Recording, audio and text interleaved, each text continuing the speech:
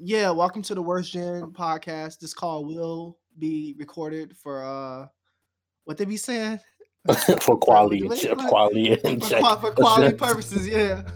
So anything you say can and will be used against you in court. Wait, no, I'm sorry, that's it.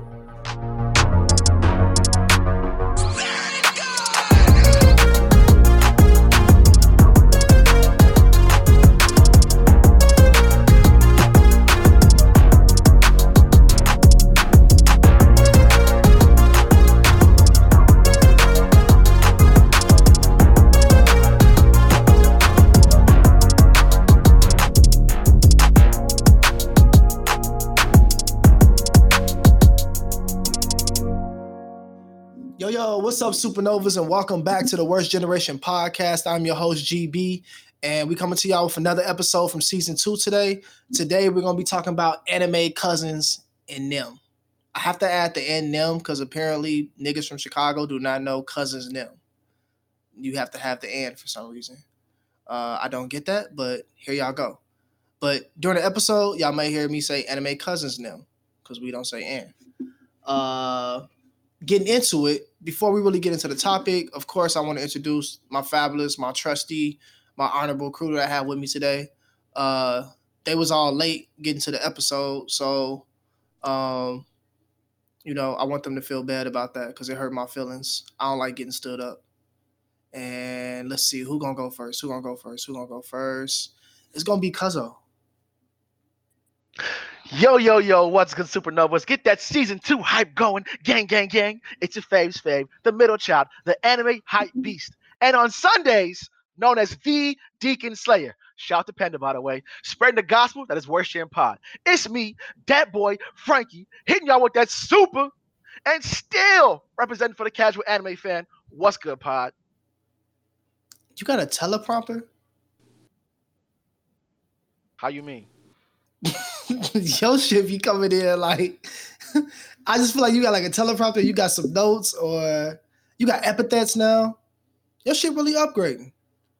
I ain't gonna lie, I did practice that shit when I came up with it like a couple of times. I was like, nah, that don't sound right. Let me go back to the drawing board. We put the emphasis on this word and shit. So yeah. I can see the quality is there. Like your practice is really showing out. I don't know. I forget which clothing line, which sports line it was, but like what you do in the dark, show in the light. It's the light right now, brother. And I see you. Hey, I appreciate you, Cuzzo. Yeah.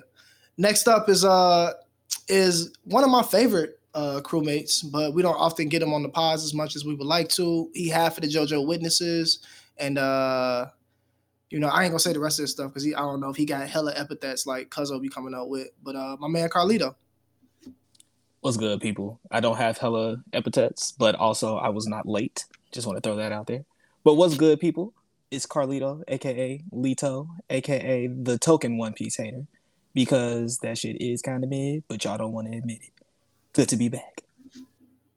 Cap. Did you say admit it? I said admit it. Oh, okay. As in, y'all don't want to admit that One Piece is okay. With great moments. No, I thought you slurred it, and I thought you slurred it and added an extra mid in there, and I was like, oh, that would have been fire. And let's just say that I did do that. Okay, well, I'm not giving you that, bro. Not gonna slander One Piece like this. GB just produced me on the One Piece slander, so I'll fuck with you. I fuck with it. Producer credits. And not last but not least, the unofficial but the official first mate of the pod, the Twitter manager, One Piece Leak. Yo, what's good? It's One Piece Leak, a.k.a. Mr. Run My Fade. Appreciate everybody for fucking with the first official One My Fade tournament where Nin was voted as the favorite overall anime power system. Appreciate that. Appreciate everybody for voting. Fuck with the new Get Panda the Ox tournament.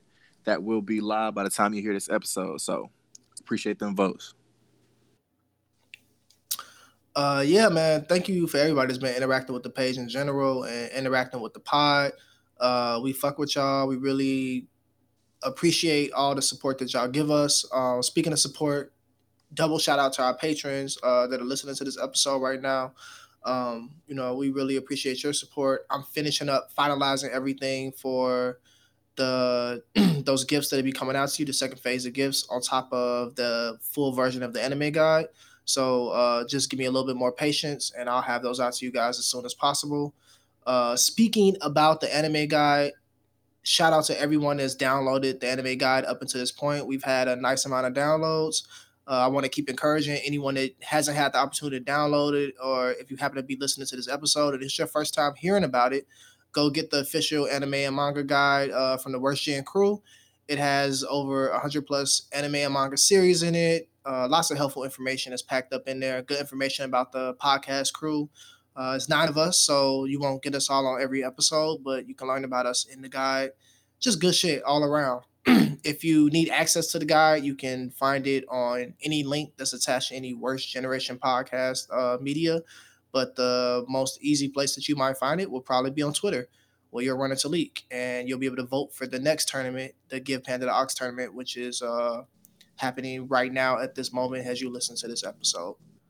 And I think that's it for updates. Can I just say that guy is fire and y'all missing out if y'all don't download that joint? Like, definitely become a patron, like for real, and get hella access to all that dope ass content that niggas really put they all into. Cause that shit cold, bro. It is. And I thought about people that, like, because we are in the middle of the pandemic, I thought about people that might not, have the extra money to spare right now during this shit. So if the budget is tight, we've also made a free version. So that link will also take you to your opportunity to get the free version, which is a smaller guide, admittedly, but it's still free and it has a lot of good information in there as well. So you honestly, telling for the me casuals, that oh, my Worst bad, Gen? Cuzzo. No, you telling me Worst Gen care about the people, G? Worst Gen does care about the people. Wow. We love the people. Who else doing that for you, G? Yes. Who else doing that for y'all? We I don't care. know who else doing that for them, but Worst I know Gen we care about the people. They try to label us as, we just assholes and we just be talking shit all the time. And if you let certain people tell our story through their eyes, you might feel a certain way about us. But we definitely be out here trying to do what we can for everybody, for all our supernovas, and anyone that just happens to give us their ear for a couple minutes. So man, yeah, we love y'all. Was you gonna say something, Cuzzo? You had another. Yeah. I was gonna say like the guide's hella thick, but like the free version, it's a little scaled down. And so if you feel overwhelmed, I would definitely start with that. Or if you don't think you want to get that, like that has it has enough content to keep you busy. And I think it'll make you want to actually get the paid version later on when you like get your weight up a little bit, so to speak. So definitely pick up the free version at the very least. It'll help you and expose you to so much more new content in the anime and manga space that there is to offer.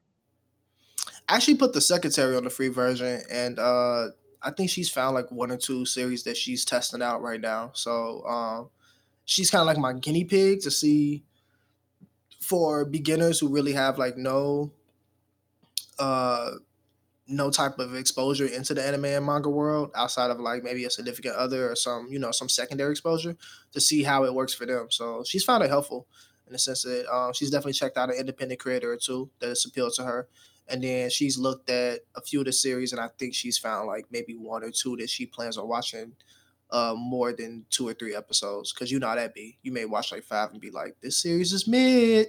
It ain't happening. Yeah, let's get into it. So as we've been doing with our episodes in season 2, we've been starting off the episode with a slight friendly debate called Yay or Nay. For today, the yay or nay is going to be between that boy Frankie, or Cuzzo, Yo. as I affectionately call him. And on the other side of the ring will be Carlito, or Lito, as I affectionately call him. Gang and them. And the topic. So, which one of you wants to be able to choose what side they're on? You got it, Lito. I'm gonna do a randomizer. Hold on. Bet. You got it, Lito. So the topic is, since we are talking about cousins now, I want to talk about one of the favorite anime-inspired shows, or a crowd favorite, which is going to be the Avatar series. So I'm going to let you use both Korra and Avatar: The Last Airbender to your discretion in this debate. Can I slander Korra? You can choose to slander Korra depending on what side of the topic that you pick. The topic is going to be fights. And its series had the better fights, so that's like anime sequences. You can point to like the plot or the build up to the fight. You can point to the resolve the fight, the emotional impact, whatever you want to use. But who had the better fights? Okay, for sure. Since you got the coin toss, which side do you want to take? You know what? Since I am the Avatar: The Last Airbender stan. I know that shit front to back. I'm gonna go ahead and fuck with that. All right. Cuzzo, I guess that means you gonna go first. Lito, you get a rebuttal and a point make, and then Cuzzo, you get another rebuttal, and then Leak, you get final comment. I mean Lito, Bet. final comment. Not Leak. This nigga talking about bet. I'm gonna give a comment. Leak was ready Them though. L's fucking you up. Leak was ready. Basically, Naruto just has better fight scenes because it has the range of everything you want to see. It's got just straight hands between Obito and Kakashi in the Fourth Great Ninja War. It's got the Megazord fights with Susanoo and Hashirama fighting with the Golem wooden thing, and it just has like all the shit in between, all the minutia. And even in part one, the what's it called? The water, the Land of Waves arc. My bad, Land of Waves arc. Like that was. That shit, that was so just intense, and you just felt the anxious nervousness of I don't know what's gonna happen next. They got this nigga Kakashi in a little ball of water holding him, and Zabuza's going ham, and then you got Naruto and Sasuke like actually leveling up and showing they're some badass motherfuckers. I just don't think that Korra or Avatar, for that matter, has that type of like depth to their profile. I'm choosing to throw the Sensei special cap emoji at you. Just for the simple fact that if you want to talk about big battles, big mech battles, or whatever the fuck you said, like you got season 2 of Korra when you have the Dark Avatar fought like big spirit Korra. That's huge. Yeah, like, that was kind of defining big nigga. Hey, I didn't say it was good. I just said that it happened. So this Lito time. So that happened. You want to talk about like really like hand to hand, like one of the best fights in the entire Avatar series, both The Last Airbender and Legend of Korra, was the Agni Kai at the end of Avatar: The Last Airbender between Zuko and the sister Azula. Like, you want to talk about hand to hand? Like, them niggas was scrapping, G. That shit was fucking fire, literally. Then you want to talk about just kind of like those moments where everything kind of like mattered. You mentioned the Zabuza fight with Sasuke and Naruto was down and out trying to fuck with Haku. But then you had like Kakashi was going crazy. Like, I agree, that shit was cold, but you also had that in both Avatar: The Last Airbender and in Korra with the Amon joint at the near the end when he took away his bending, like everybody was down and out. She was going hand to hand. You had Maki and Bolin was trying to do their best to like keep everything together, fucking up the warehouse joint where everything was at. And then in the last, you got to wrap up your point, so I got you. So and then in the Last Airbender, you had the same thing happening. When you had Aang and Azula was fighting in the caverns, and then Zuko had that like life-changing moment. Like I think that the fights in Avatar were more defining for the characters, and it was less spectacle, but a lot more defining to the characters and to the overall story. I don't agree with the defining to the characters part, simply because we had big moments especially in regular Naruto when like the Chunin exams. Those were some big moments for those characters when like Sasuke decides I'm not gonna use Homeboy's like little curse mark. I'm not gonna use that shit. Yeah, I forgot his name, but so what? And then you have like the whole Rock Lee like little saga. Like that was like, come on, bro. But just from the simple point for just Naruto in general, you have regular taijutsu, you have ninjutsu, and you have genjutsu, and they're all rooted in different things. And I think where Naruto can outclass and does outclass Avatar is like the genjutsu aspect, because even in the spirit world fights, like they're still like a physical fight, if you will, and they're not like, it's not like a like magicians trying to one up each other. Whereas like a genjutsu fight you saw with Sasuke and his brother Itachi, where like I was like, oh no, I got you, and it's just like, yo, I'm pulling reps out the hat left and right, and Sasuke's like, well, I got all these magic cards popping out the air. Like, I don't think that Avatar like can compete with that level. No, I think especially with the Genjutsu, it's okay. First, let me get into chakra. We all know that's just stopped being a thing. Like it was not grounded by time Shippuden came around. So like chakra literally became you were able to do anything with chakra after a while. Like motherfuckers had infinite chakra to like create fucking super Gurren Lagann ass level shits, which was ridiculous. But as far as with the Genjutsu, I don't because none of that actually happened in real time. I don't think that it really had the same effect that it does that the characters in Avatar had. You talk about character defining moments. You had when Aang was on Firebend in book 1 and he burnt Katara. He decided I'm never gonna Firebend. That literally created a block that kept him from being like a full-fledged and like fully realized Avatar until the final book when him and Zuko had to go learn firebending from the dragons, and they both had to use that in order to defeat the Fire Lord. You know what I'm saying? So it was like that character arc went literally from the beginning to the end of the show. And it was a big plot point around him becoming comfortable using firebending. Same thing with earthbending. Like my man's literally was having very like a hard time earthbending until he had to like figure out how to make it work for himself within his style and incorporating his like airbender wisdom and things like that. So definitely way less spectacle in Avatar that last airbender, and I think the power system as far as not chakra, the bending system never didn't make sense. Like we always knew, even with the Avatar in the Avatar state, they could do crazy unimaginable things, but it always was grounded in the rules of bending. Metal bending, they like that shit was unheard of, but then they even made that shit make sense because it was like metal's just an extension of earth. You know what I'm saying? Like chakra did not do that. So I think as far as how the power systems interact with the characters themselves, Avatar: The Last Airbender definitely has a leg up on that. Yeah, but we talking about fights, bro, and just No, like that's a big part of the fight fight. spectacle. It's just 4. It's just 2 apiece. It's just 2 apiece. It's just 2 apiece. At this point, I want to go ahead and do a vote. Oh damn, I can't even do a vote because we got uneven people. It's just us. Hey, somebody call Panda right quick. We could save it to vote for when the episode airs and have people give their opinion. Yeah, do it around my fate on the joint.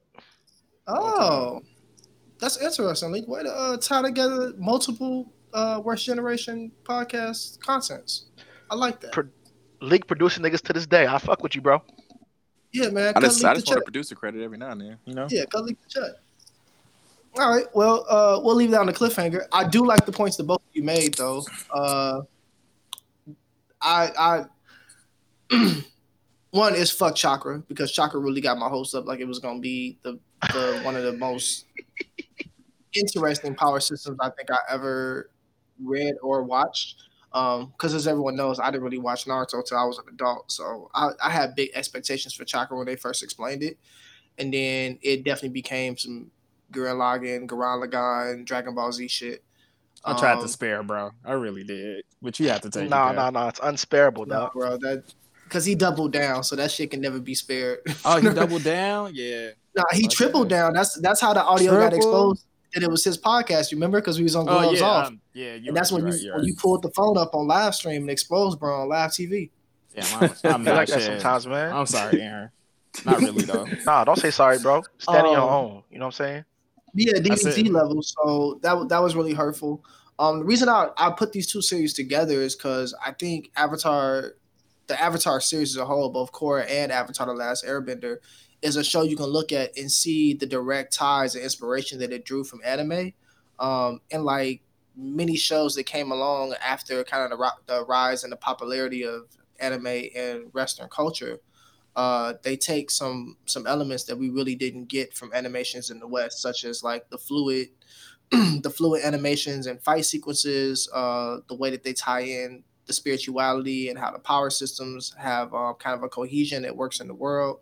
So these were new elements that were introduced, and for the uninitiated, I think many people could probably look at Avatar: Last Airbender and be like, oh, that's one of those anime things they be watching where niggas be running with their hands behind their back. So great debate, fellas. Make sure y'all check out the Run My Fade. And let's get into the episode. So, like I said earlier, we're talking about cousins and them. To open up the episode, I really want to talk about kind of what is anime, what isn't anime first, and then get you guys' take on where you stand. Like, is the definition kind of like set in stone for you, or do you kind of give things some leeway? And do you have like experience with thinking something was anime and later finding out it wasn't? So, first, as many people know, anime is an art form, so to speak, and it speaks about animation that is comes from Japan, from the area of Japan, and that those works that come out of Japan are dubbed anime. What you find in 2020 is that people will see things that just kind of have that aesthetic. Other shows that have pulled from techniques and the styles that have made anime popular, and they've copied that aesthetic, and they've also been dubbed anime, so to speak. But by the traditional definition, they are not anime. One such place that you see this, for example, may have been on Cartoon Network earlier in the 2000s, where you had like Teen Titans and you had the Samurai Jack and you had shows like that were coming out that had uh, the fight scenes and those kind of smooth, buttery animations that were happening. The way that they pull from old lore and stories that were from Japanese culture, you see those kind of rising up in Western culture, and they have that anime vibe and feel that feels like home, but they're not. They're produced by uh, studios that are either in America or someplace other than Japan, and the creators and those people are also not from Japan. So to get into the conversation, one, do you guys kind of go with the definition that anime is only things that are from Japan, or is it kind of a little bit more gray area for you? And then two, the second thing I want you to answer is explain what that gray area looks like to you, if it is a gray area. I think if it looks like anime, I'm gonna call it anime, and yeah, it might not technically be anime, but like for example, Castlevania. When we were sitting down talking about this episode, you brought up Cuzzo. You said, yeah, Castlevania could be on this, and I was like, that's not anime. You're like, no, it's not. And so to me, in my mind, Castlevania is hella anime. And it might not really be it, but to me, that's anime. Whereas something like to me, Avatar, it doesn't look quite like anime, but it has those elements in it. So like it's harder for me to consider that. But like Castlevania has that like really like high quality graphics, if you will. But on a flip side, for me, like even though Pokemon is technically anime, like from my childhood, what I remember seeing, like it doesn't have the same quality that other anime that I watch have. And in a lot of instances, it's harder for me to consider Pokemon anime. And like I probably didn't consider it anime until I was an adult, honestly. Castlevania, and I'm gonna go on record, I do call Castlevania anime. For the sake of this pod, I'm giving you like the definition, but I definitely do. Right. I exist in the gray area of what is anime and what isn't. I look at Castlevania, I'm calling that shit an anime. It just because it's not from Japan, it can be from anywhere if it fits the aesthetic and the style and it vibes. I'm inclusive in that way where it's an anime to me, even though I know the difference. Castlevania was also one of the rare Netflix animes that didn't, I feel like, overdo it with the the CGI aspect of the animation they were creating. And so I really kind of put it on a higher tier. There are other shows out there that just have way too much CGI in it for me, and it kind of like takes away from the experience. For me, I think that when I call something anime, I tend to go strictly by the definition of is it from Japan. Even though there are things that give that anime feel, I'll group them in with anime, but I won't directly call them anime. And like my prime example was gonna be Castlevania, because Castlevania aesthetically feels like an anime. Like it feels like it could be written as a manga, when in fact the shit was, I think, a video game first. So Yes, it that was was. kind of weird. But everybody in the anime community pretty much went to watch it when it dropped like it was a new anime, which is just to speak on how good it is. I feel like a lot of times when we consider anime, deals a lot with quality as far as animation and how good the writing is. But for me, it all comes down to, is it from Japan? At first, it used to be for me, well, does it have a manga? Because I consider, like, if it didn't come from a manga, then how does it anime? Then you find out that some of your favorite anime have no manga at all. So it's like, okay, well, you can't really use that definition. But I'm not super strict on it. But when I actually like label something anime, I always make sure it is from Japan, unless in the sense of like a God of High School or a Tower of God, it's an anime adaptation from like a webtoon, because I believe they're manhwa, if I'm not mistaken. But Yeah, they are. so yeah, like stuff like that have anime adaptations. So they became anime, but didn't start off as anime. So that's how I really look at it. Yeah. That's actually a great point, Lee, because I was gonna bring that up too. Just off of the fact that you got Korean artists who are stylistically very close to how manga and anime are adapted. So, like you said, Tower God got a high school. Like, should we consider that anime? I definitely think so. But then I don't look at a Avatar as an anime, because that is very much so American. You know what I'm saying? Uh, I think what I used to do, and I've become way more just kind of like, man, really don't matter anymore. But what I used to do was not just look at like the studio. Did it come from Japan? Did it come from like that region of the world in general? But really just was it what language was it originally produced in? You know what I'm saying? So I look at something like Cannon Busters, for example. Like that was a American audience, well, American creator for Cannon Busters, but then it was like produced in Japan. So it is an anime for sure, but with a English author and things like that. So I think that the nuance around what is and what is not anime has definitely evolved over the years, especially considering in like the late 90s, early 2000s, we really didn't, other than Samurai Jack, right? We didn't have American cartoons that followed a narrative like all anime do. You feel me? So like we wasn't watching Powerpuff Girls for a narrative. We wasn't watching Dexter's Lab for a narrative. But then you started having things like Avatar, things like Samurai Jack. But Toonami was already airing anime that followed that narrative. So you kind of saw that, I won't say it copied, but it definitely was influenced by anime. And now we have tons of things like Seis Manos, for example. That's Latinx as fuck, but it's drawn like an anime. And then you also have shows like The Boondocks, which is artistically anime, but definitely don't follow the narrative like anime does.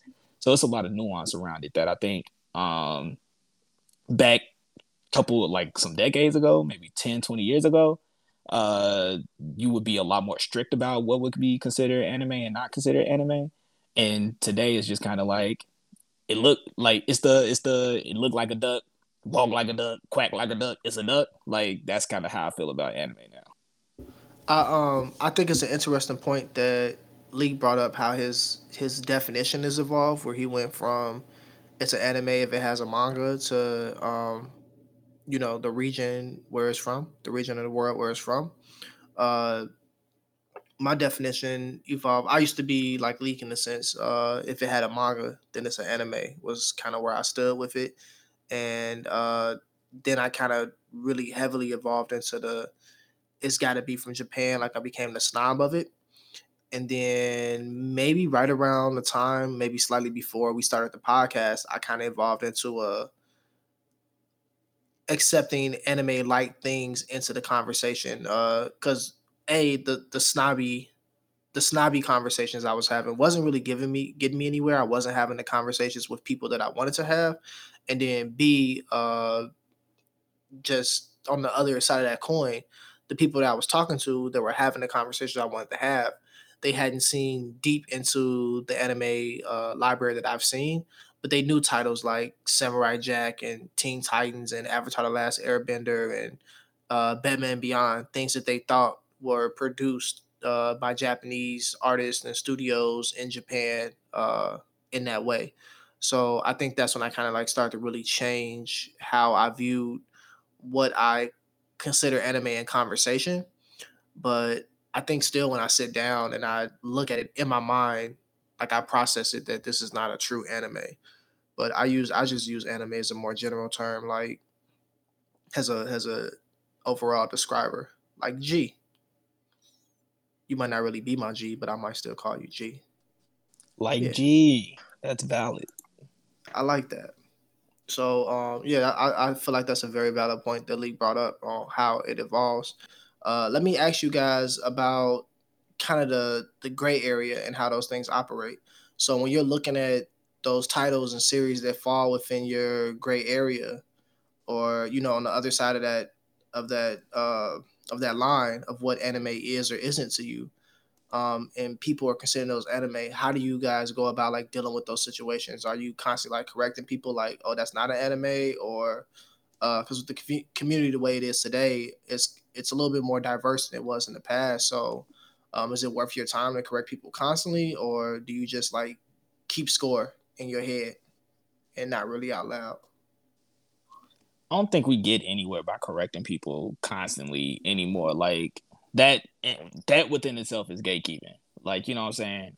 Well, actually, it's not an anime that's produced by blah blah blah. Like, shut the fuck up, nigga. Let people enjoy things. So I used to be a snob. I ain't gonna lie to you. I really did used to be a snob, and I was definitely on that. But now I'm just like, hey, I fuck with that shit too. And sometimes people be like, damn, like that's an American joint. Is that anime? And then if they open it up for that conversation, but just to flat out deny them their joy and things that they like, I don't think that's worth it. I feel like it kind of comes down to how we talked about it on the gatekeeping episode. It's a way you can say that's not anime without, being condescending or uppity or looking down your nose. But it depends on the context in which they're talking about whatever the show is. Because, like, if they're talking about it and, like, I'm giving you facts about this is this, da-da-da, then I might want to correct them because, like, well, you're spewing false information. Now, if it's just a general statement like them saying, like, oh, this anime is da-da-da-da, it's like, yeah, it's really, like, it's, it's at stuff like that, I'd kind of be like, it's not an anime, but yeah, it is really good, or yeah, it is like that, da-da-da. And then I feel like if you approach them like that, you're more prone to have a conversation that's more civil and not us going back and forth, if that makes sense. Yeah, because motherfuckers will get on the defensive when they feel like you coming at they knowledge, their intellect, or like what they know. Because it's damn near like you telling them like, you ain't no real fan, bro. Or that's how people perceive it when you correct folks. To Lito's earlier point about him being a snob. I really just think it should what the fuck I'm saying. You know what I'm talking about. You know why I'm talking about it.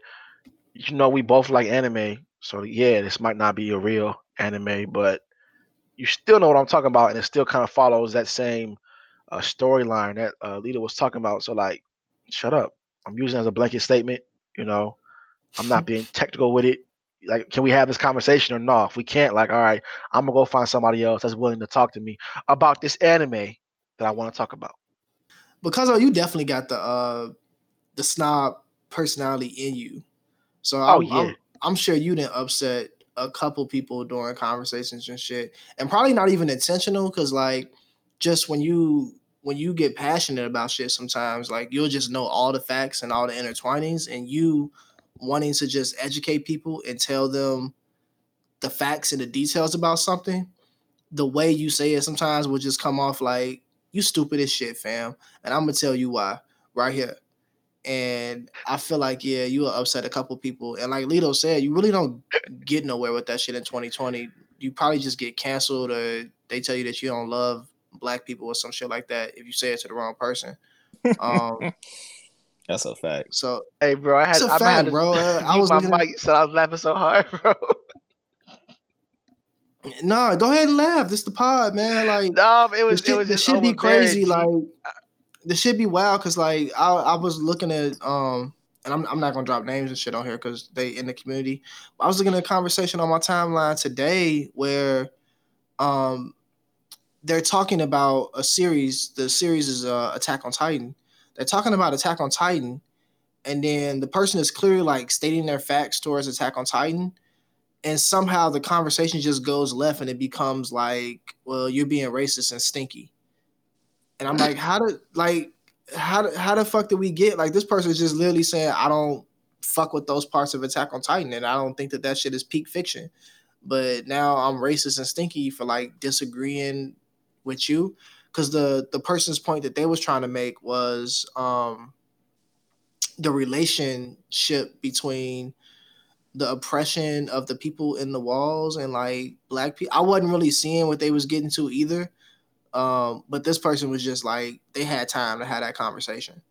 So reading that shit on my timeline, I was just like, okay, like they didn't agree with your hot take about black people basically being the equivalents of the people inside the wall. But all of a sudden, because they don't agree with your hot take or your mid take, they just racist and stinky. That's weird. That's weirdo behavior. Yeah, conversation be goofy as hell on the timeline. I struggle to. I'm sorry, G. There's one black character in all of Attack on Titan. What are they talking about? And then it's an obvious World War II like manga. Like it's the influences from World War II, and like the Eldians are Jewish, and like the Marlians are. Anyways, we talking about anime cousins, right, bro? So you would have got on there. You would have got on there and spit facts, and you too would have been racist and stinky. I just want you to know. That's fine. Big facts. So in this moment, I have to once again thank Leak for being my my Twitter liaison and ambassador to the entire world. And without him, I do not know if the podcast will have a Twitter page because I be needing breaks from that shit. So thank you again, Leak. Producer shit is very tiring at sometimes. Like it's a lot of shit that I be wanting to say, but I'm like, nah, I'm gonna leave that shit alone. Hey, let me get that joint for a day. I'll burn Twitter to the ground, bro. You absolutely cannot have the best. Don't get worse getting canceled. Right. Not on the pod page, bro. What the fuck? Right. Nah, I'd be civil as hell. I'd be civil as hell. You'd be surprised. I won't. Speaking of the pod page, I do like the fact that you been posting the 1,000-year Blood War manga spreads on the timeline. Good shit that you sharing what you reading. I'm gonna try to like make that more of my active habit too. I would say we could share some shit related to this episode, but you know, by your logic, it's not an anime if it don't have a manga anyway. So I guess it doesn't count. But Avatar got comic books now, so that make it, you know, that makes it way more American. Hey, question. They call I saw a French manga today, and it's a Manfra. Is it just graphic novel in the US? Like we don't get no manga. I mean, look at and shout out to our homies at God Punch, but they got a manga. Them niggas American. You know what I'm saying? So it's like, yeah, how does that work out? Whole time? Yeah, let's talk about that right quick. I just want to know the wording, bro, because like I call God Punch a manga, but that's literally what like Pat has branded it as. I think Pat called it a manga comic though. He calls it a manga comic because it reads like a comic too. Right, it reads from left to right. It does. Well, read that's from left to because right. And it's in English. That makes sense though. And it was published here in America. Right. So technically it's a comic. But it's just manga inspired. He is a mangaka. You know what I'm saying? Yeah. Like he refers to himself as a mangaka, which is completely fine. And that's what I was talking about earlier as like the nuance. And like this is a new age where like damn near anything can be manga or anime if it has that influence. You know what I'm saying? If it has that influence and if those stories like expand, that's really come down timeline. To the influence of manga. Yeah. Shout out to I feel like a statement too. I feel like we missed the opportunity to troll Pat on Comica or some shit like that. Kamgaka? I don't like that at all. I don't like that at all. Oh, and he not gonna like that. He gonna turn that into the worst sexual euphemism. Then again, you know what? And Pat would probably own that shit, bro.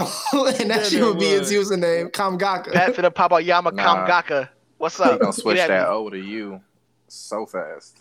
Oh, he will. Oh, my fingers slip. You know, it's Twitter after dark hours. Hey, O and U are very close on the keyboard. You never know. It's a late night, even drinking. That shit's slick. High key. Who are we to say anything different? Cell phone. But yeah, I like, are we going by comic or graphic novel? Like, what are we calling it in the US? Like, what's the real relation? I was wondering that today, and I like Googled that earlier, and I didn't really get any definitive answer. I did find a thread on Reddit where this guy like did 10 paragraphs of that I didn't read about why it should be comic. But yeah.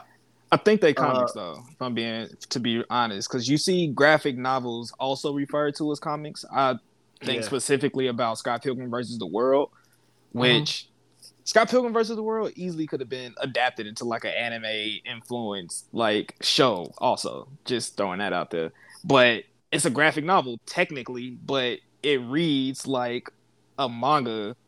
So right to left? No, it reads as far as like graphically. It reads similarly to a manga with like that overarching story, the like artistic, the artwork and stuff like that. But it does read like left to right, like comic books. So it's like it's weird because it's a graphic novel, but artistically it reminds me a lot of like manga. I don't know if y'all ever read the Scott Pilgrim versus the World graphic novels. Definitely highly recommend to everybody listening. Read them shits. Them shits. I watched the movie when it came out like years ago. Yeah, that's my favorite movie of all time. But the graphic novel is also 3 or 4 times and I passed the test, so that means that I read the book. All right, fair. Facts. You're hilarious. That was me with Frankenstein in high school. Yes, per CPS guidelines, if I pass the test, that means I read the book, and that's all that matters, bro. That is a fact. But graphic novel, G. I honestly think it's a graphic novel. I think comics are really like geared towards. Well, let me ask you this: with that French joint, is it like multiple chapters included in one like binding of a book? Like, you know what I'm saying? Because then that's where it becomes a graphic novel. I only saw a couple pages. I only saw a couple pages from it, but the artwork is very much similar to like God of High School. Okay. Yeah, so, I don't know. Yeah, it was called a Man Fra, and then it kind of hit me like, okay, you got the Man, and then the Fra is just France, and I was like, would it be Man Us? You funny as hell, but we should definitely coin a term right here, right now. Mana. I like Manas, bro. Dead ass. Like if we go, but like I don't know. I like Manas though. We can roll with that. Mana sound like it's a power system too, so win-win for all of us. Yeah, dead ass. That's the worst. Y'all heard it. Y'all heard it here first, folks. Worst Generation Podcast has now coined the official term for U.S.-born mangaka, Manas. And Kongaka.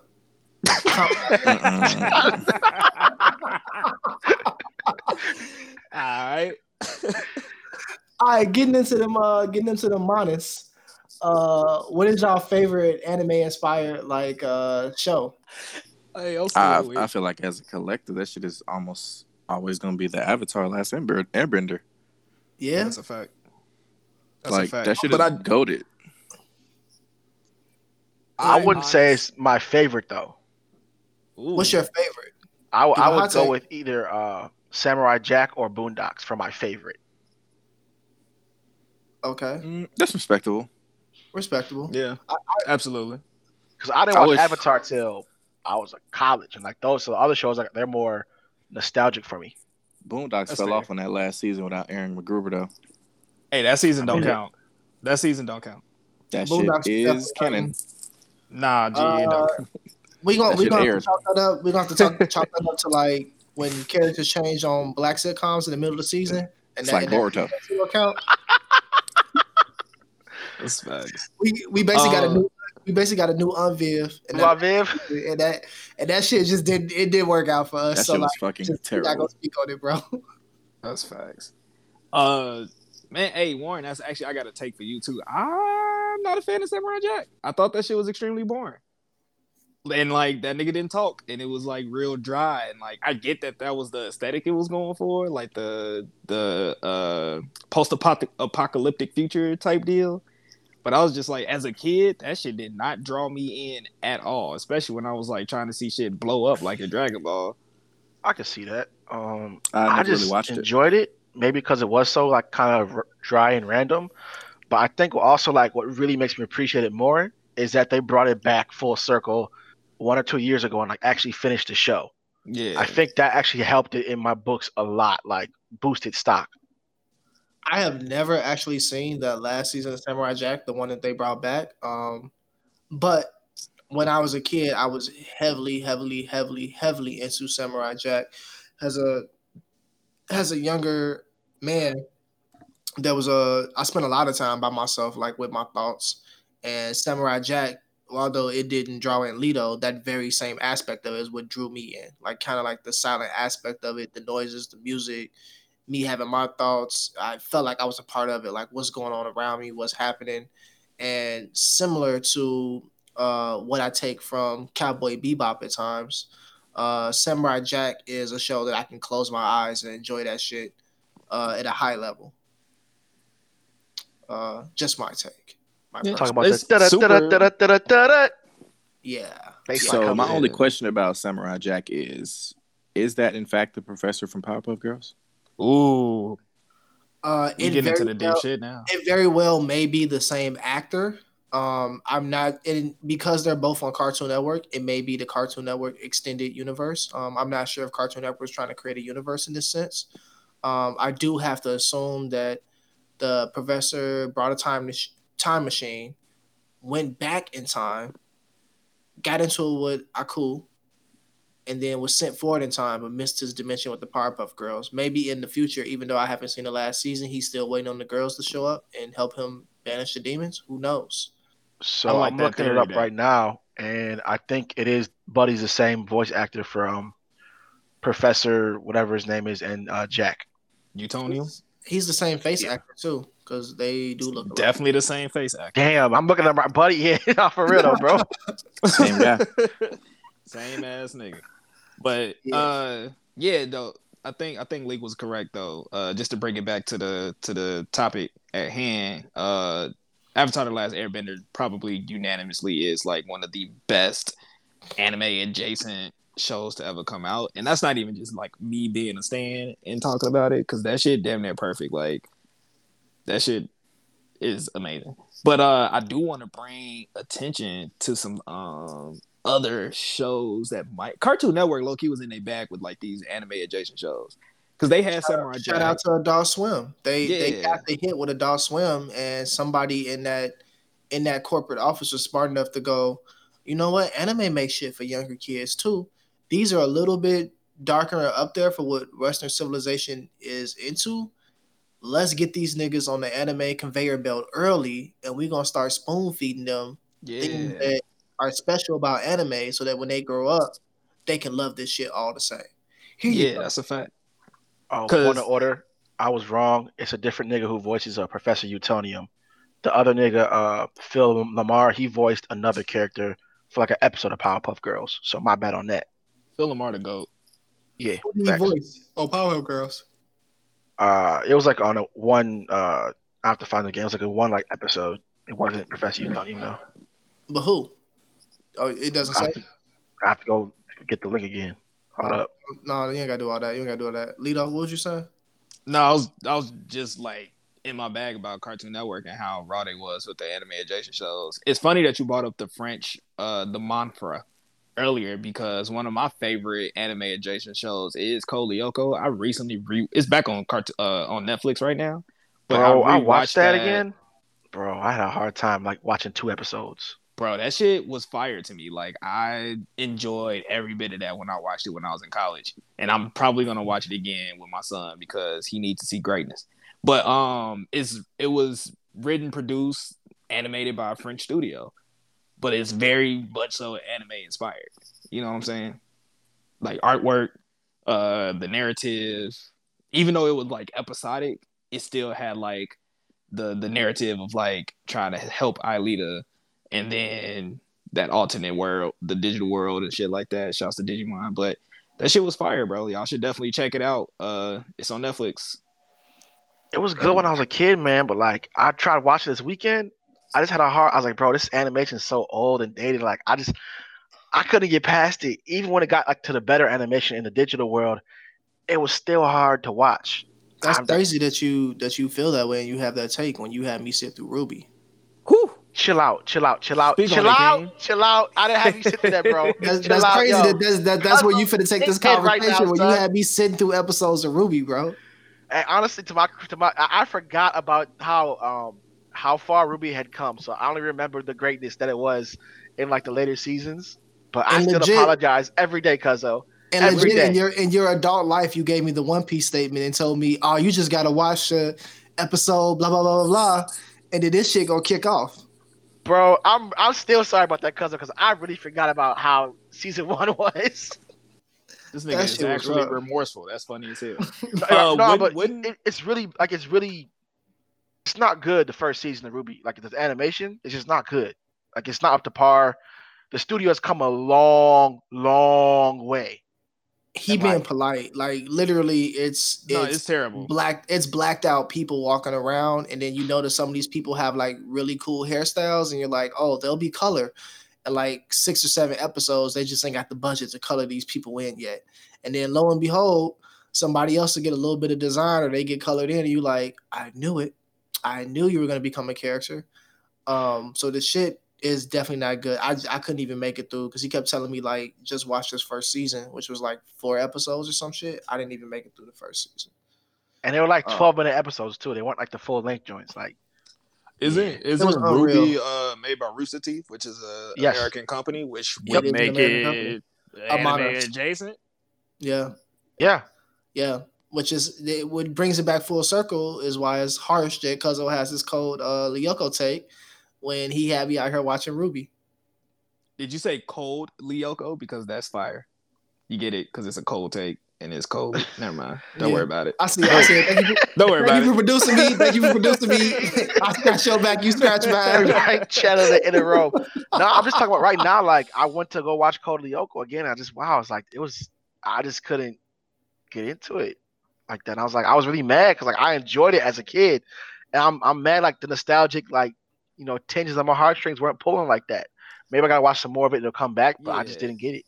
I was gonna say, like, definitely give it another go. I think that because we are spoiled with like amazing studios and like even with like Avatar, which came out around the same time, like that animation has held up today, like years later. I think we just spoiled with like really good animation, and that really does help bring viewers into the show. But like if you can get through Ruby, goddammit. But like if you pay attention to like the narrative around Code Lyoko and like even some of their like fight choreographies and stuff like that was cool as hell. So I say give it another shot. I guess I'm also siding with Leak in the sense that Avatar: The Last Airbender and even Korra. Korra get a lot of fucking hate on the timeline, but I do not. Fuck that. I think feel like half she of it as was a character. absolute garbage. You think half of Korra was absolute garbage? I think season 2 was garbage, and I think season 4 was Terrible. garbage. That may be true, season but 4 wasn't garbage, but it was definitely which trash. one is Zahir? Which one is Zahir in? 3? Zahir is 3. 3 is absolute flames. And I 1 think- was flames, I thought. Have you think rewatched one is season 1? flames. Yeah. Whew, I had a different take after I rewatched it, but go I ahead. rewatched season 1. I like season 1. I liked how season 1 develops. I think season 1 is the second best season. It's Yes. the most complete though, because like when they wrote it, it was meant to be like just that one season. They weren't thinking like, oh, that's why it's not like Avatar as Last Airbender is like a the whole arc is the whole show. As Korra, each season is its own little arc. So like the budget and Nickelodeon fucking shit up, honestly. Really, my only flaw from season 1 that really pestered me and got under my skin was the fact that Korra got her bending taken and then found airbending in that same breath. Yeah. Buddy tried in the to hallway. fucking convince us on Twitter that the shit made sense. That is the only part of season 1 that just like really irked me to my soul. Other than that, I fucked with season 1. I thought the shit was fire. Season 3 is absolute heat. There's no disputing that. Yes. 2 is 2 debatable. is the worst. 2 is the fucking worst. Yeah, two builds on the lore the most. On a weird heel. Who's your vegetables? Yeah, because like 2 has a lot. It opens up the world some, and I feel like I see what they were trying to do with 2. They just didn't execute that well. But it sits on this rocky seesaw with me because without 2, I don't think that 3 is the flames that it is. And then the whole takes about like Korra getting her ass whooped. I don't be vaping with that shit either because that's just her personality, and that's what the premise of her whole show was about. Whereas Aang's show was like him being an airbender and constantly running from everything and having to learn how to like stand his ground and find himself and be able to be rooted Korra's thing is her learning how to like humble herself and approach things not as like independent woman like head first, but like learn how to come at things as a team and like as a group and find that. I think that a lot of people take exception to that, similar to how Noxie talked about the MHA community in the last episode, where like any Twitter doesn't want to see Deku be vulnerable. I think a lot of people found exception to the fact that Korra was not an MC that was like straight up head on, kind of just going in and doing work on her own, and it took her being humbled and kind of like finding her team and allowing other people to help her. Spoiler alert: I do we call this power of friendship? No, we just call her No. to be honest. Korra caused all of her own problems, though, in my opinion. She did, but like that is that not real life? How many of your own problems do you cause? No, All of everybody else caused my problems for me. See, King, we might have to get into that on a Toxic Boys episode. King. Go What ahead. you was gonna Lee. say, I know Lee? you was trying to get your shit off. Like, the way I look at it, I feel like Aang's character was more like Jackie Chan in Jackie Chan movies, where he finesses his way and runs up walls and do all this other stuff to evade and eventually beat you up. Where Korra had the freaking Rocky Balboa fucking mentality that I'm just gonna punch and take punches, and then I'm gonna lose these middle 5 rounds, and then I'm gonna come back at the end somehow and win. And I feel like the Jackie Chan way is more entertaining to watch, in the sense that he's doing all these extra things. He doesn't just outright just bolt and run away from these fights, but he evades almost the whole time. We're dodging and jumping through buildings, jumping through windows. I'm gonna glide over here, and then I'm gonna get to a point where my back is against the wall and I'm a counterattack. Or even sometimes, like, if he's not directly trying to engage in the fight, he'll just evade you to get you away from people and then let everybody escape. But Korra, like, she is such a meathead that I'm the Avatar. I'm that dude. I'm gonna just walk through you. I'm gonna run through these walls type shit. And then when she runs into people that aren't afraid of her or her fucking title, and she starts getting beat up, and she wonders what the fuck is going on, and we kind of just sitting like, why don't you ever learn your lesson from this? I mean, I think that's to be Yeah. expected. She spent her whole life not running into those type of obstacles. She learns how to bend 3 elements from a very, very young age, ridiculously young. And then the people that she's learning bending from are bending in the old way of things. And Korra, you don't really see the same type of bending that you see in Avatar: The Last Airbender. The way that they bend is much more high paced. It's fast, it's quick hits, it's more, it's bouncing around, it's moving around. That's not the world that she was taught bending in. So when she steps into this new city life in these closed quarters, it's not just like a cultural shift for herself and how she's like interacting with people and the problems that she's running into. It's for her bending as well. So for me, it's expected that she's going to lose fights.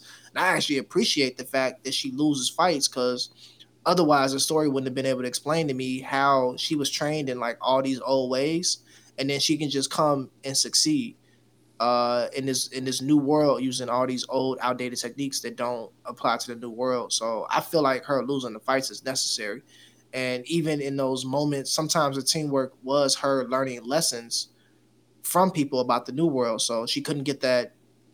The season 1 ass pull was her learning the airbending, but part of that, or what the story was trying to make part of that be, was the fact that she was in the bending league, like learning how to be light on her feet and actually like dodge, and she couldn't just stand strong and push through every obstacle, which is what she learned to be in her life. She's been able to like push and walk through everything, and that shit just don't flow as an adult. That shit hard. Like, think about habits you tried to break. So I fuck with Korra. I like Korra. I don't be standing for all the slander. I see the slander. I do agree that season 2 could have been better. I think that what they tried to do was grand. I don't think the execution was there. And season 4 was just, it wasn't the best ending. Season 4 was some weird mix of Samurai Jack, Avatar: The Last Airbender, and fucking I don't know, just some bullshit. I don't know. I think they were just trying to close the series out at that point. So I see the flaws in it, but I also fucked with it because I saw the flaws in Avatar: The Last Airbender. Shit I didn't like. So yeah. I think Korra, the main reason people don't like Korra is because Korra as a character, like her side, like her team Avatar was a lot of fun. Like, I didn't necessarily dislike anyone on her team. I just hated her. Facts. Because I wanted her to learn eventually, and she didn't do that. Yeah, it was Honestly. like that way of saying, like, she had to, like, get beat up and then be humbled. Like, she did that every single season. Like, how many times she you did gonna not take learn punches her to the lesson face at to all. understand? Like, Because even Aang like learned, and he's a little boy. Like that's why I love season 3 is because first of all, Zahir fucking going like that nigga killed the Earth Queen. Got that everybody, bro. this nigga. Yeah, G. Oh my god.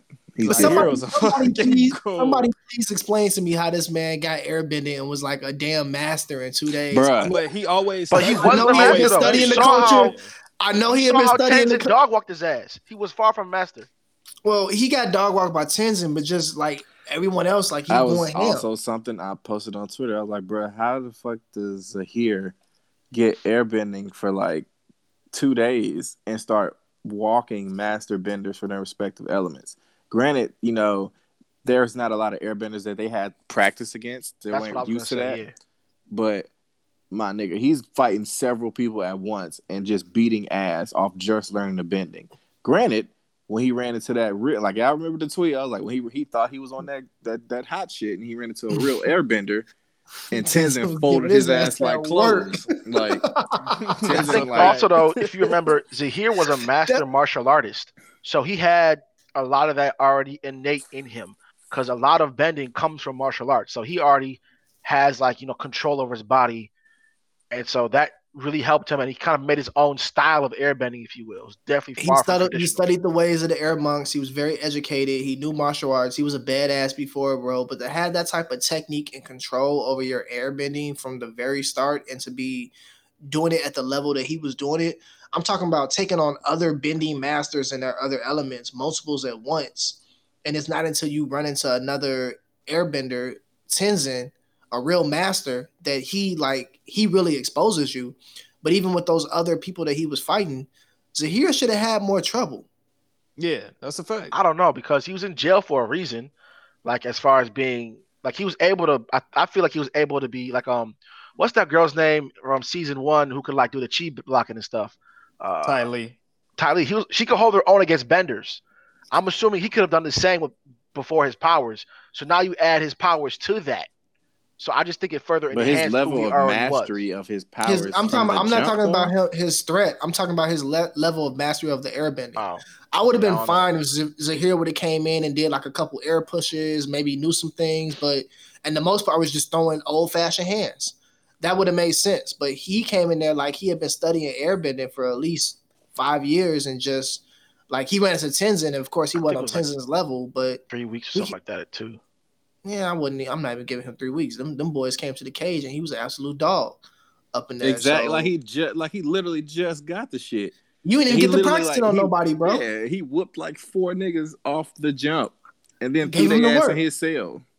So that didn't make sense to me. But shout out to Zahir and shout out to airbending, my favorite bending. But shout out to Zahir for coming in there and making season 3 golden. We appreciate you. Definitely heat. Had to bounce back from that shitty season 2. But they definitely came back swinging. And if you are going to bounce back, that's how you bounce back. We are going to take a quick break. And we're going to get into some Give Panda the Ox segment. She got a couple tracks that she wants you guys to hear that are related to, what are we calling this? Anime cousins now. These manhwas. I forgot that quick. I should have wrote Manas. These Manas. She got a couple tracks related to the Manas that she wants you guys to hear. So we're going to do a quick Give Panda the Ox segment, and then we'll be back to talk more about Manas and Kamgakas. I hate you so much. When we come back, we're going to talk. When we come back, we're going to talk about if these shows and series that we've been talking about to this point, if they've had any influence on animation as we view it, on the anime industry as we view it. And then we will get into like some mainstream shit, and we'll be at the end of the episode. We're also going to do some Supernova No Shadow today, because y'all been having some cold takes similar to Cuzzo's Cold Lyoko take. Shout out to Lito for producing me. We'll be right back.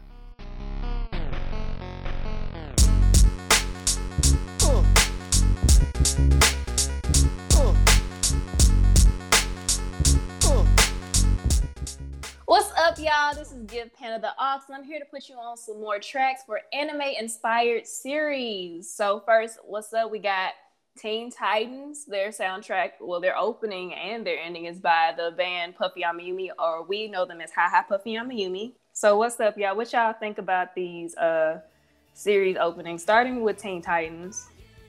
Teen Titans is one of my favorite openings from back in the day. You talking about the OG Teen Titans. OG Teen Titans, right? The Japanese version or the American or the English version? I was not getting down to well, I bobbed to the Japanese version, but the American version was definitely the one that was always playing in my household. Cause That's a fact. yeah, Yeah, I do bob to the Japanese version. It took me some years before I actually discovered it was a Japanese version, and mind blown. But yeah. Yeah, it surprised me when they had the Japanese version, and that y'all, I don't know if y'all remember Hi Hi Puffy Amayumi from Cartoon Network. Yeah, I do. No, So I'm not here. So the band that series is based on is actually sung the opening for Teen Titans. They're an actual band in Japan. You remember? So the cartoon Hi Hi Puffy Amayumi got the girl with the pink hair and the girl with the purple hair, and they're in the band. It started off when we first met and started out our guitars. We played music. So y'all probably don't remember, but if y'all see it, y'all know what it is. But it's That like shit didn't ring no bells for me. I remember it. Yeah, I'm sorry. But I love the opening, the ending, and a lot of songs in the series actually was by the band too. I don't know if y'all remember the episode with Mad Mod when they first met Mad Mod and they did that chase scene. Yeah, Man Mob was a fire episode. It was different. Yeah, the song that they played, the montage when they were tracing after him trying to get him, was a song by Puffy. I mean, I forgot the name of it though, because I remember I got their CD and the Teen Titans thing was on it. Like a lot of songs from the show too. But I really enjoyed the opening. I appreciate how Puffy Amayumi, their actual name. So, shout out to them girls holding it down for Teen Titans and their own series on Cartoon Network. Like, I used to love when they would like pop up and they would like argue because Yami's from Tokyo and Yumi is from Osaka, and they would argue about which one is better. So it was so amazing. I enjoyed it. That's crazy. I didn't know they had a whole show. I just knew them.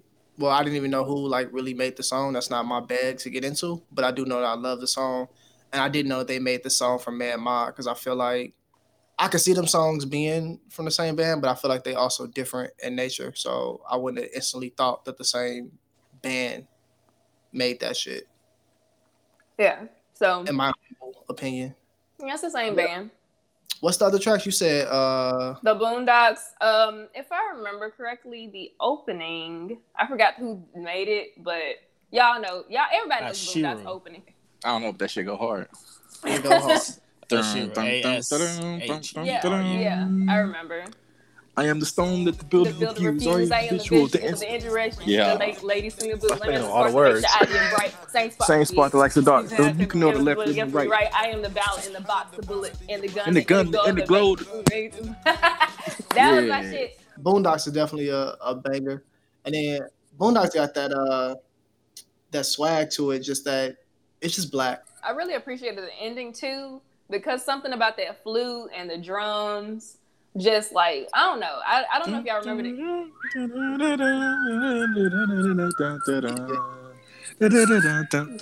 When the drums come in,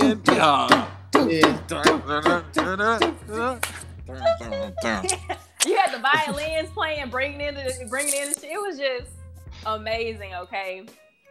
But the I shit really make you dance kind of stupid. Like, it makes you dance like a white girl at a club, like with her hands up in her hair.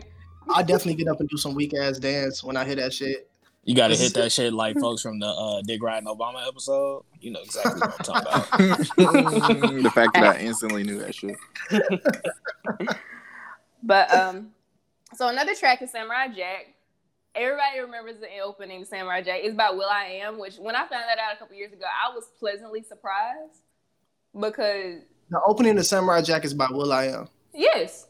Hold on. Gotta get back to the past, Samurai Jack. The opening is by will.i.am. I think they credited it as his real name, but I could be wrong. Yeah. In the Samurai Jack wiki, it says performed by will.i.am. Yeah. So told y'all. Y'all gonna learn to listen to me one day. But yes. It's by will.i.am from the Black Eyed Peas. Well, I want to go on record. I want to go on record saying I'm literally listening to you right now, which is why I'm on Google pulling up the history of it. But the fact you have to Google crazy. it means you doubt me. No, it does not. It just means I'm interested in the whole thing that you can't cover in one segment, and I'm finna read through all the Wikipedias and just know the whole background. Anyway, no, I'm just playing. I'm just fucking with you. But yeah, by will.i.am, he did the opening, of course, the ending. But that's really the main soundtrack from Samurai Jack that I recall. The new season didn't have. I don't think it had much of a soundtrack compared to. I don't know, because the opening was mostly Jack doing the monologue. So. But from what I can remember, did anyone remember anything from the last season? You know, I don't remember any theme song besides them just saying kind of what happened in the story up till now. Yeah. Okay. See, that's what I thought. I had to make sure. But moving on to Avatar: The Last Airbender, I don't know the specific songs, but we all know the themes and the different theme music for the different scenes and everything for Avatar: The Last Airbender. As far as the names, I don't know, but. Check out like the Lo-Fi playlist for that on YouTube. Really good. It's called just type in Avatar Lo-Fi, and they'll play like different things from the series. Like it's a really good video that I listen to when I'm like typing my fan fiction or like studying or whatever or doing homework. So it's really, really, really good. But most of theirs is just instrumental. Actually no. You also have Leaves from the Vine. Falling so slow, like that song. I feel like they use the same instrument most throughout Avatar, right? Probably it's either the banjo or it's the same shit that Homegirl was playing, changing accent Wano, right? Is it the shamisen? I have no idea what it's called. A shamisen is a long-handled Japanese guitar with a little pluck thing. It's like really big, not just like a regular guitar pick. Yeah, I'm pretty sure it's that's just in their lap, right? Yeah. Because it's the same. It's I remember we're reading the manga for One Piece how they changed acts when she starts playing it, and it's also Black Maria was playing it in one of the last chapters too, right? Yeah, y'all remember Sarah from Samurai Champloo, the blind girl? She played the shamisen. Also, Homegirl and Demon Slayer play that shit too. Gross. Yeah, so I guess that's a theme throughout anime. That instrument. So that's it for the Gift Pan of the Ox segment, y'all. Remember to follow the hashtag, get the hashtag trending. And make sure y'all vote in the Gift Pan of the Ox for my fave. We're going to see which song reigns supreme from this playlist. But until next time, I'm out. I'll see y'all later. Love y'all.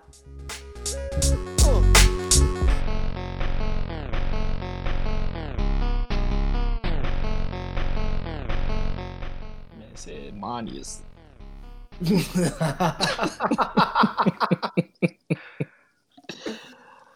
Oh, that shit is funny. So, all right. So welcome back. So let's get into Impact. So we've been talking about multiple series today, and overwhelmingly, we all agree that Avatar: The Last Airbender and just the series, both the original and core, have kind of been the most complete, the biggest impact, and largest show, most inspired by the anime industry.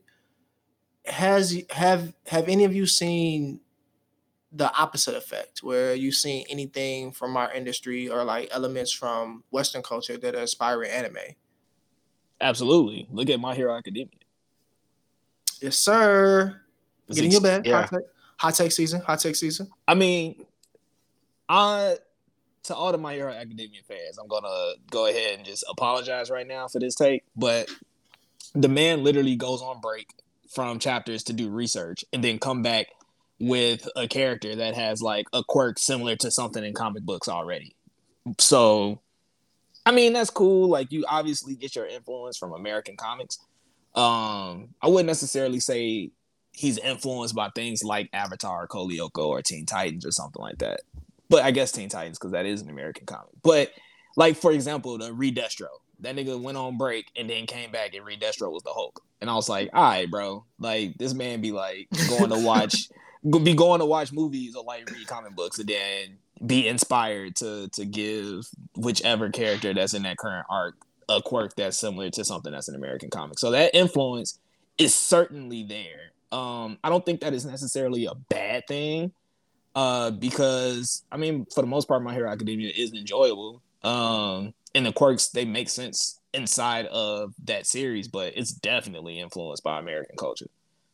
Hell, All Might, fucking every attack is United obscured. States of Dakota, Right, G. Texas. Like, that man has obscure, like, Delaware Smash. Like, I can't imagine niggas in Japan be like, oh, I want to go to America to go to Delaware. Like, get the fuck out of here, Fuck bro. no.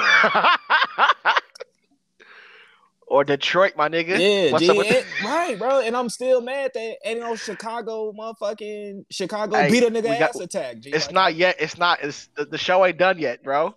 I'm pissed I this day. mean, We ain't got like a we Chicago. know All Might don't use guns. Chill, Lee. You Come heard me say on, beat a son. nigga ass, not shoot a nigga. Right. Nigga, that's why he has a Texas Smash. What the fuck? Bro, we're not gonna get into how Chicago niggas watch all Texas niggas, but That's a fucking lie. shit. Yeah. Nigga, all of Texas? You might get some cities. Outnumbered, Nah. G. You might as well just sit this one out, Nah. bro. Nah. But yeah, Negative. no, it's definitely you definitely see American influence in US you see US influence in Japanese art forms the same way you see Japanese influence in American art forms.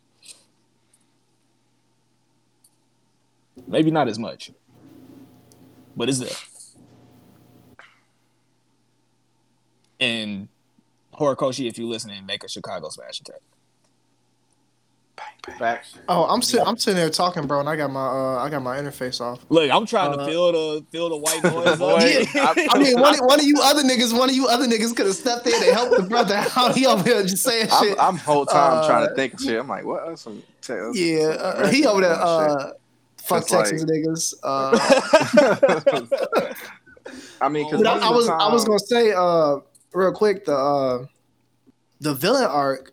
I think that is reminiscent of what we get from Western comics, where we really get a lot of exposition into the villains. When you consider like people like Doom and Magneto and other people, like entire comic books and entire series are dedicated to villains in Western culture.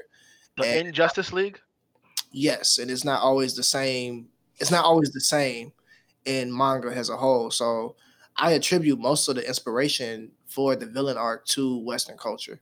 That may be a hot take, that may not, but that's just how I feel. And that's been one of the biggest things that I appreciate about My Hero is that he does pull from Western culture.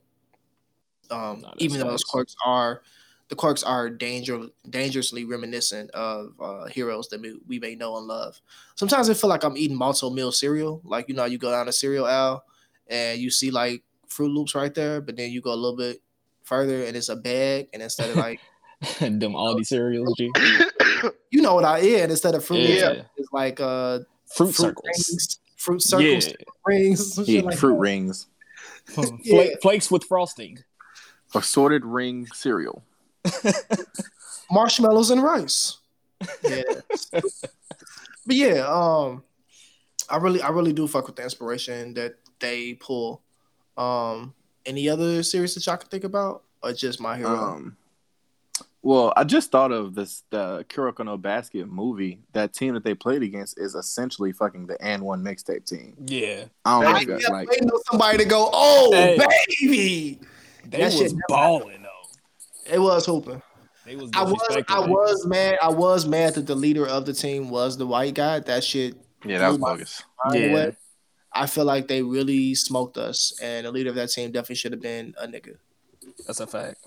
But that's neither here nor there. But it is here. Retweet. That is a fact. But go ahead, Lee. Get in your bag. Talk about how you like Kuroko no Basket, and it's your favorite.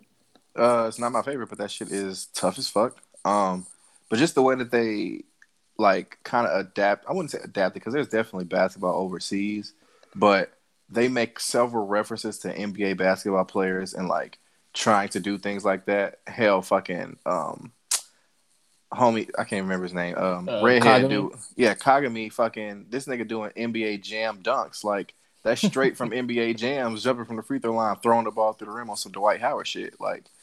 Gee, not look seeing- at Almina's whole character. Bro, there's like he's straight out the hood. It seemed like, Yeah. like street ball. Like this nigga play like Bonafide. from Street Ball, too. Almine balls like he came from the hood, But then in the movie when he plays them and1 dudes, I kept thinking like, so I mean they really from the burbs, G.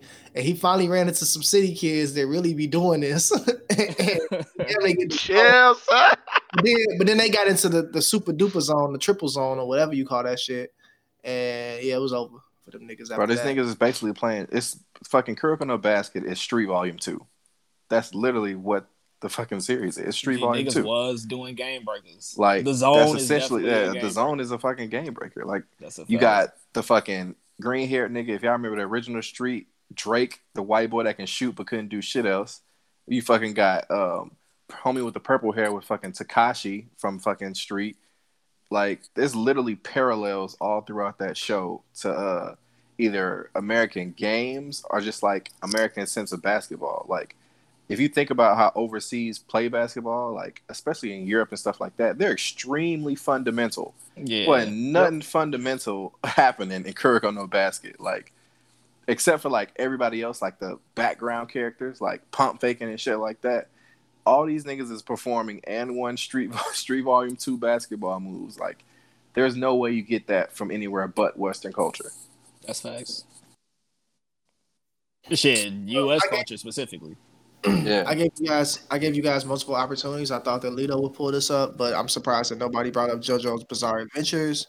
As a manga that definitely pulls a lot of inspiration from other cultures, and it has a lot of United States inspiration in it as well. Yes, but that I don't think that's parts 1 and 2, but that's like British though. Like a lot of that came from Great Britain. Obviously, Joseph was in America. It was Smokey Brown, but racist. But the stand name Yeah, though. bro. but that's like music influence. Like yeah, a lot of the artists are like American, but like a lot of those artists are also British, like those 70s hair bands, you know what I'm saying? Like the Led Zeppelins and shit like that. So I you know, I wouldn't necessarily say US influence, but definitely taking the page out of like the music catalog to name a lot of those stands and attacks and stuff like that. Cause like look at Killer Queen, for example. That's British as fuck. Like Queen was straight out of England. You feel me? Killer Queen was British. Stardust Crusaders, I feel like pulled a lot from 80s action films in the US. Just the whole vibe of them being all meatheads, straight hands, like the way they went through. I gotta Stardust. disagree. I think a lot of that came from Fist of the North Star. So now if Fist of the North Star was influenced by that, then sure.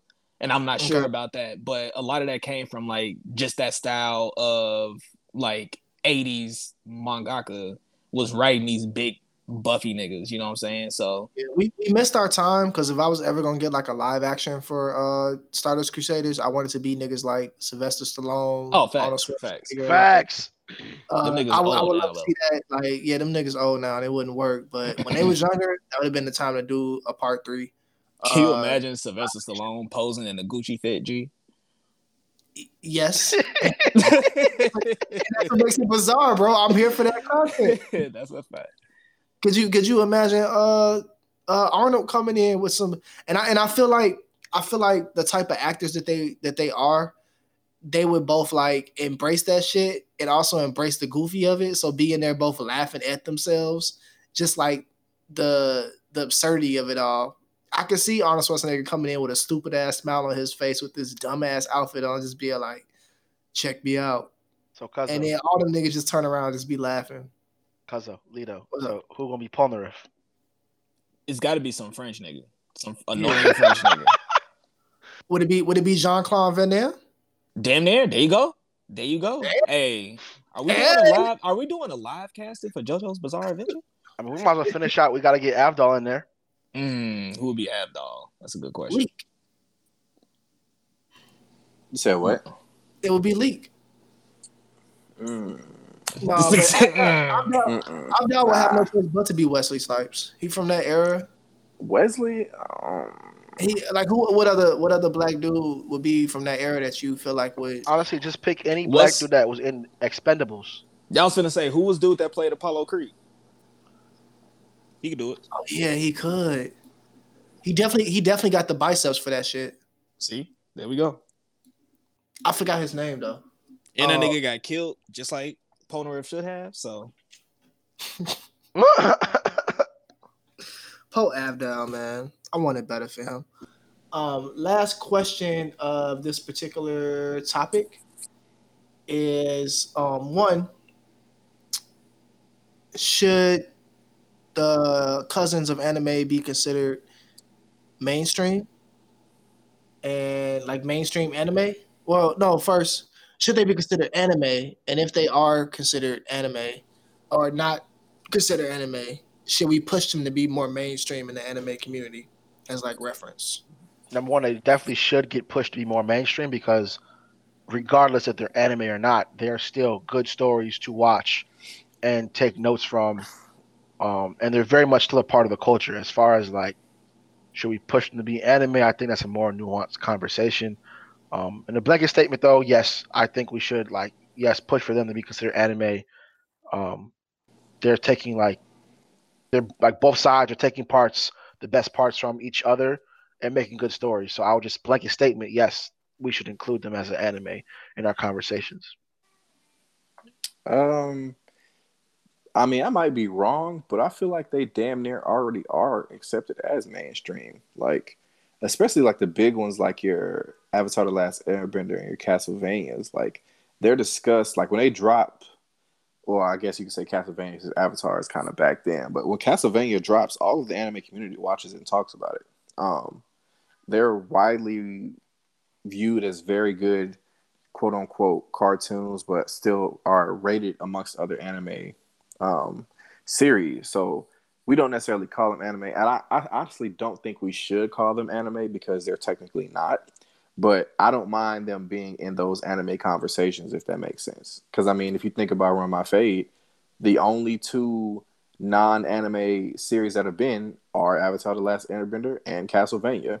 I mean, I feel like that speaks enough to it. And it wasn't like they were not interacted with. Like, people fucked with those matchups as well. Like, they made sense, and because of the way their powers and stuff are set up and the lore about them and the stories around them, like, I feel like they're regarded as mainstream damn near.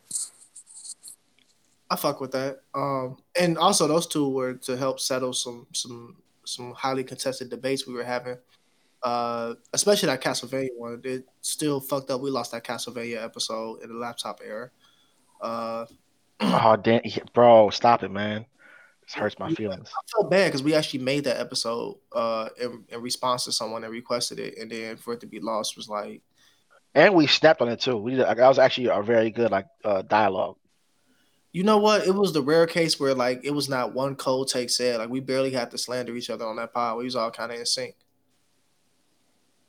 Yeah, that was a good ass episode. Me personally, I agree with Leak in the sense that I do think that they're already mainstream. I don't consider them anime, but I do call them anime when I talk to people. Just for the simple fact that it's much easier for me because I never know who the fuck I'm talking to, and it's just easier to have conversations. I just call it anime. Most people reference it as anime because it is mainstream. Things like Castlevania and Avatar: The Last Airbender. But if I'm talking about anime-inspired show that's more closely related to our culture here, such as like a Batman Beyond or a Samurai Jack, I don't call that anime because I think people more so associate that with cartoons, if that makes sense. So I kind of use my discretion in that sense. We don't have the job to make them mainstream. It's not our duty. It's just kind of quietly taking that form. I'm not sure if Castlevania is seen as an anime because people don't know the true definition of anime at this point, and it's just become anime is this, or if Castlevania is seen as an anime because fuck it, I know the true definition, but times is different, shit change, and this is just what I'm calling anime. I haven't yet figured that out, but that's something that I've been thinking about, and I hope to come to a conclusion at some point. I just ain't reached it yet. Any last comments on this topic before we step into the Supernova No Shadow? Because I'm sure Leak got some good ones to hit. Go ahead. No, my bag. No, go ahead, Leak. You saw you, brother. Just my thought that just crossed my mind was I think now we toss around the word anime rather loosely, not even in a bad sense, but I feel like now if it's animated and it's more teenage to adult centered and could be constantly graphic, I think we just call it anime because it's animated and it has good animation for the most part. Like once I start looking back on like stuff that drops on Netflix or any other site, as long as it's not clear cut comic book, I feel like a lot of it is being called anime. Yeah. But I wonder how much of that is like hype due to anime like becoming so popular and mainstream now, and that people or advertisers are saying that to try and boost the viewership of it and ride the anime wave. I think that's a consequence of popularity and diversity, though. As it becomes more mainstream, it becomes more popular. The crowd is definitely going to diversify, and so those lines are going to be blurred. I just think that comes with the game. Luckily for us, it hasn't hit the point where we've seen like a complete like loss in quality of the experience and the Agreed. content that Agreed. we get. And I don't want to come to that point where we do. I feel like that's what really happened with Game of Thrones, and that last season of Game of Thrones that we got when it was for the initial audience, it was very spot on and like things worked. And then all of a sudden it becomes popular. You got too many stakeholders that are invested in it, too many people that got to be pleased, and then you end up with a season that's kind of lost in itself. So I'm happy that we haven't hit that point in anime, and I hope, I knock on wood, that we never ever hit that point in anime, because I don't want to start seeing the content and the experience that I love take a loss of quality because we can't keep our eyes focused on who we are. Like we lose sight of what the community is. And I guess y'all left me with the stale spot, so I'm gonna try to fill that in. Once again, it's Chicago niggas for the win. Here, Gang. Coach, you got to come up with that Chicago smash. Whatever you choose to name the attack, bro. Just get it out there. Bang bang. That's all he's gonna call it. All right, Lee. Enough of this. Hey, get him out of here. Right. Mute this nigga, bro. No, but like let's get a Southside slam. Let us get a Southside slam. Shooter. Why is he not muted right now? Don't you got the Southside Slam go hard though, cuz I will say that. Southside slam do go hard. I thought he said Southside. No, I thought he said the social shooter. That's what made me say that. Yeah, that's what I'm talking about. That bullshit. Yeah, get the fuck out of here, nigga. Get him the fuck up out of here. Right. But damn, now we got to bring him back because we finna do Supernova No Shadow. God damn it. Damn it. Love to see it. Love to fucking see it. What you got for us? We got what? We got roughly like 10 minutes, so you probably got time for 2. Yeah, I can get you 2. All right, so this take comes from one of our more active followers that I fuck with, @_King Ether.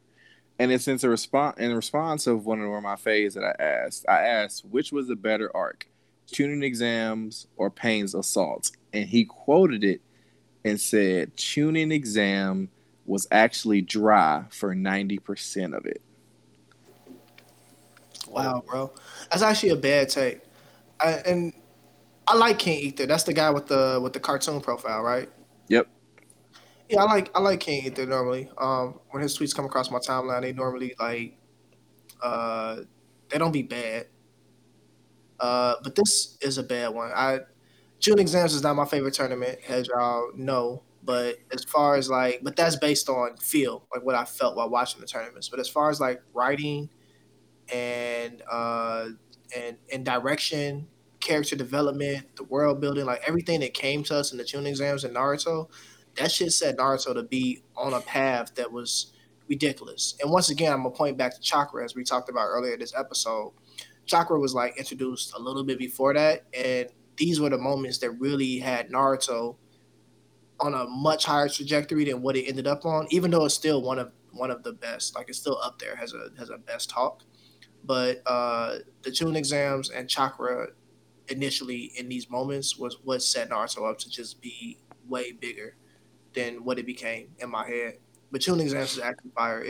It's not dry.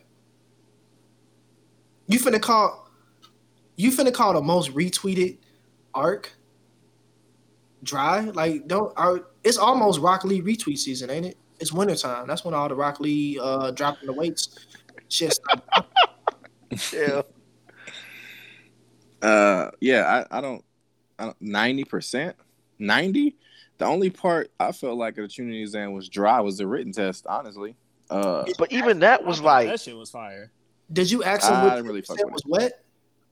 Nah, I don't think I ever even responded to it. I was just like, oh, As I'm you not gonna should, touch that one. But maybe we need to find out what 10% was wet. But I would have left that shit sitting in my notifications too. I don't know. Cause the first round of fucking tuning exams, was the first round was forced? No, it wasn't forced to death. Was it forced to The death? first round was the written first test. round was the written test. Oh yeah, okay, yeah. Forced so to death was second round. Forced death was flames. Then the preliminary round in between where you had the Rock Lee versus Gara, that like a lot. I feel like half of those fights were good, and then the finals, like, and then the destruction of the Hidden Leaf Village, like that's all tuning exams. Mhm. So I'm trying to figure out. I like Tamari's fights. Tamari washed shit out of 10-10. Yeah, like Shikamaru had a good fight. His fights was good. Like they was thrilling. They was entertaining. Like suspenseful.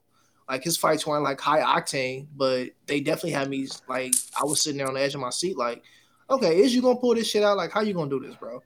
You got the iconic scene of all the exam ninjas coming in to stop what's his name? Neji. He's finna deal Neji when he's finna deal the finishing blow. Like it's iconic ass moments in the tune exams, right? Like I don't know where the dryness came from, or if he was just trolling you. Maybe he's just trolling you that day.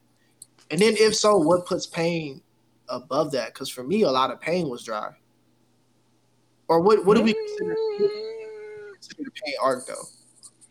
I think I Pain would was say everything with from like the Jiraiya. Yeah, Jiraiya through Naruto fighting and ultimately beating Pain. Yeah, Pain bringing everybody back. That would be like the end of that arc. Some of that shit with the Pain arc was a little dry to me, just in the sense that it kind of dragged on how they developed the story and like introduced us. But it definitely kicked into gear about like midway through that arc. And so I can't call it dry, but I did have moments where I felt like we was dragging a little bit on parts of that story. Yeah, I don't see how he puts Pain above the tuning exams either. I'm just agreeing with all your points. Honestly, I got nothing else new to add to the conversation. That's why I usually let Leak go last. He be adding shit to the conversation somehow. Y'all ready for the next one now? Yeah. Yeah, hit us. All in all, that was a bad take. And then the most recent trash, terrible take that was on the timeline, as we've all seen. So the tweet said, name the anime, and it was a picture of Bane, villain who trained like hell for 500 years, and then a picture of a guy in a pink suit, power of friendship. And King Vader said it was Dragon Ball Super. No. I just disagree. I don't understand where he got that. That's the one where he said Dragon Ball Super had the power of friendship. Then right? he went on to say that didn't the power of friendship turn Goku into a Super Saiyan? Stop the cap. No, it did not. But also, I didn't read that whole thread because I was like, I'm just wasting my time. I already disagree with him, so I don't know what else he said, but I don't. Dragon Ball doesn't have power of friendship in it. Go ahead, cousin. No, Dragon Ball does have power of friendship, but it's not where Vader is saying it is. I was talking to Tell about that. A better example of power of friendship in Dragon Ball would be like those group command mail waves or like the spirit bomb. And I do see what Vader was trying to say, and I do see what the retweeters, the coalition of Vader Knights was getting at when they was but no, it's a reach. It's not there. Yes, it was his friend, and ultimately the depth of his friends. But that's it right there. The power of death. That's it. It's death. And it's not even these transformations more often than not. It was Goku's helplessness. It was his inability the response. to stop Freezer and him having to power up to a new level. It was his absolute, and that's what drives Goku. Goku's driver is that He wants to have great matches. He wants to have the best fights. And in this moment, he is absolutely powerless and helpless to step up to the plate and do anything. And it's that desperation, it's that helplessness, as I said before, that drives him to start to push us to be enraged and push himself to the next level. So I see what they're getting at, that the Friends is like kind of like the starter, but it's not like the push. It's not the breaking point. So I kind of see where they're coming from, but nah, it's wrong. I wouldn't even call, you kind of alluded to Spirit Bomb being the power of friendship. It's literally the power of friendship, though. It's literally the power of friendship. Or the power of it's a strategy, though. Like, to me, it's a strategy where it's like, when I think of power of friendship, it's like, it just happens just because almost. Where like Spirit Bomb is a strategy they have. Yes, their last ditch strategy, but like, it's a strategy. It's not like we're gonna do this just because. It's like, we know this is our last ditch effort. Let's try and make this work.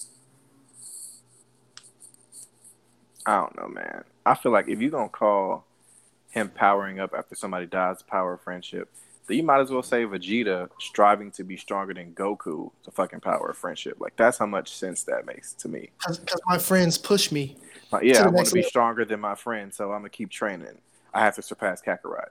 What's the difference? Even I saw Mike trolling with the Gon transforming into a Doggone, and he was saying like, "Is this power of friendship as well?" And that, I feel like that was an excellent troll, because that too, like, is it power of friendship because Gon is upset that he was lied to and like played for a fool, and that Kite was not able to be restored, that drove him to be a Doggone? Are we calling that power of friendship as well? So that was a really loose kind of interpretation of what power of friendship is. Because there's no teamwork involved in that shit. That's literally one man going next level and beating the shit out of another man. That is a good old-fashioned fisticuffs, sir. But yeah, man, I think that's it for the episode then. Thank you for the Supernova No Chatos. I'll drop these clips so y'all have them, and we can talk shit about people to their face online and tell them why their text was wrong. But also, Leak, bring in some good takes too. Bro, I wanted to save some of the better ones for when we have everybody. Because you know I got that Attack on Titan Bleach shit on here. Hey, bro, can I just... Never mind. We'll wait. I guess y'all have to hear about this tweet in the next episode of Worst Generation Podcast Z. We finna get the fuck up out of here. Thank y'all for tuning in. On today's episode, we talked about the cousins of anime. These are cousins now. These are anime-inspired works of fiction in the U.S. and abound in the world. I don't know if we touched on things outside the U.S., so yeah, I'm trying to run through my memory. I don't really think we did. But from this point forward, we should be calling them manas and kamgakas. I want to thank everybody for pulling up, checking out the episode, tuning in with us. Continue to fuck with us, support us. Let us know if you guys got topics or anything that you want to hear in specific. Let us know if you got guests that you want us to have on the show. We're looking for all that. Hey, Horikoshi, bro. You know, Chicago. Come on, G. Get us an attack. Get us an attack, Let's bro. go. Get us No, we don't like that. Yeah, we don't. I thought you muted yourself, bro. Not at all. I will not be silenced. Thank y'all for all tuning this in shit to in, this cuz episode. And until next time, we out. Super. Self-shooter. Yeah.